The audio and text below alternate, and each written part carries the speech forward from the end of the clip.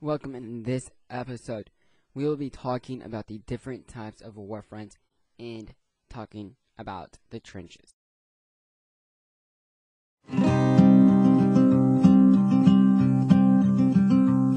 This is History Facts with History Buff 1836, a podcast about World War I. Here's your host, History Buff 1836.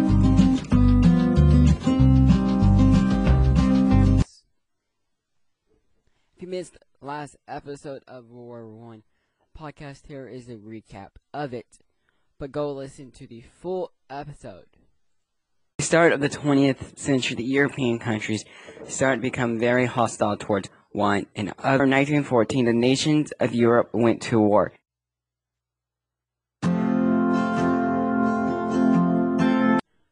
First up is war front on the west.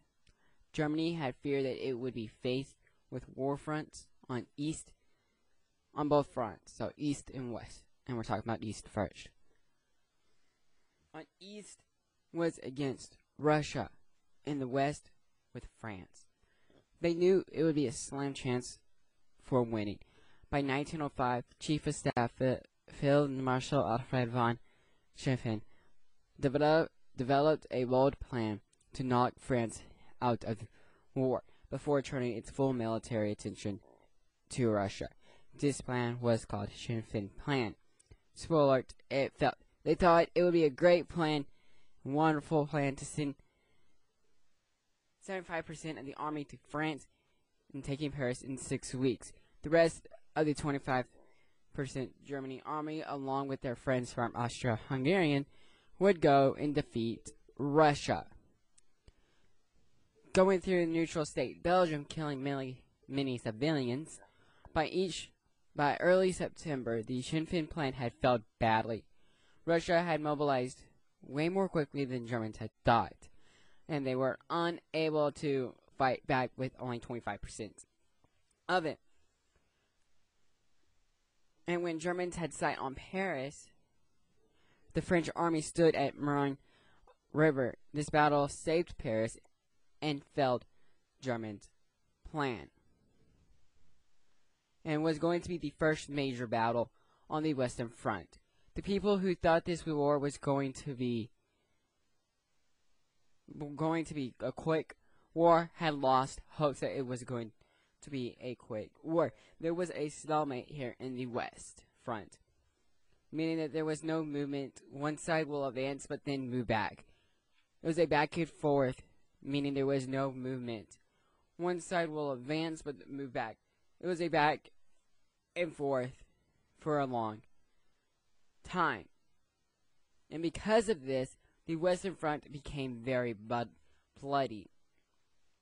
And Verdun Offense, aka Battle of Verdun, and Battle of Somme Offense, both happened in 1960, resulting in thousands of casualties, but no useful outcomes. There was still at a standstill. Let's move on over to the other side of World War I on the Eastern Front. And the last one we were talking about was the Western Front. The Eastern Front was very different than compared to the Western Front. It was much larger, spanning over 1,000 miles, and it was also trenchless than the Western Front. German with Austro-Hungarians moved very quickly against Russia, taking hundreds of square miles of Russia territory. Russia had been in trouble since the get-go. The World War I was kind of complicated.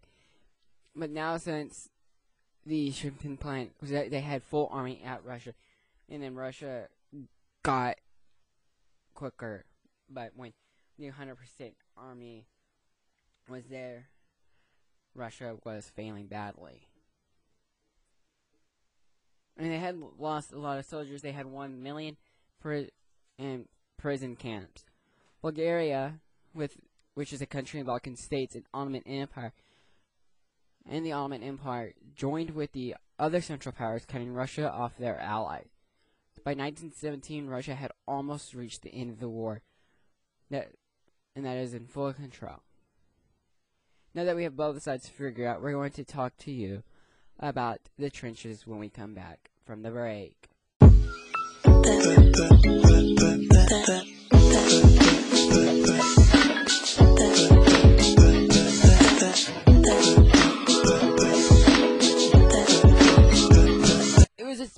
this war has done on both sides, taking drastic military maneuvers that really changed the way wars were fought. Artillery changed, and now that we don't have to reload every time that we have to shoot a bullet, and we had high-power, long-range atomic guns and tanks, and we had to survive those. So they started to dig trenches, and lots of trenches were built in a lot. And the lives in those trenches were horrible. During the daytime, it was an alternation of short periods of rapid fire and long periods of boredom. At night, patrols were sent out to observe enemy trenches as well as to raid them for supplies to better their own front.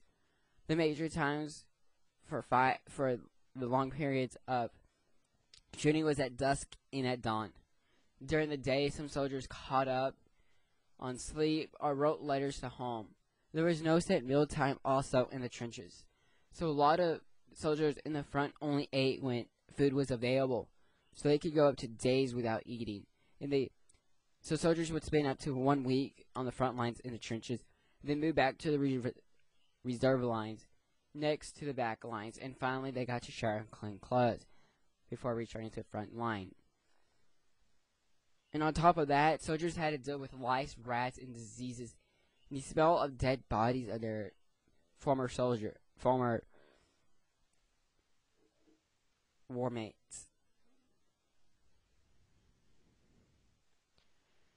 It was very terrible and miserable. So in episode 3 of World War I podcast, we're going to talk about all types of warfare, battles, the whole gist of World War I. And that's why we didn't really go into great depth of trench warfare, just the gist of it and how it was setting up the fronts. So I'll see you next week on History Talks with History about 1836, where we are talking about the Bill of Rights. Peace out.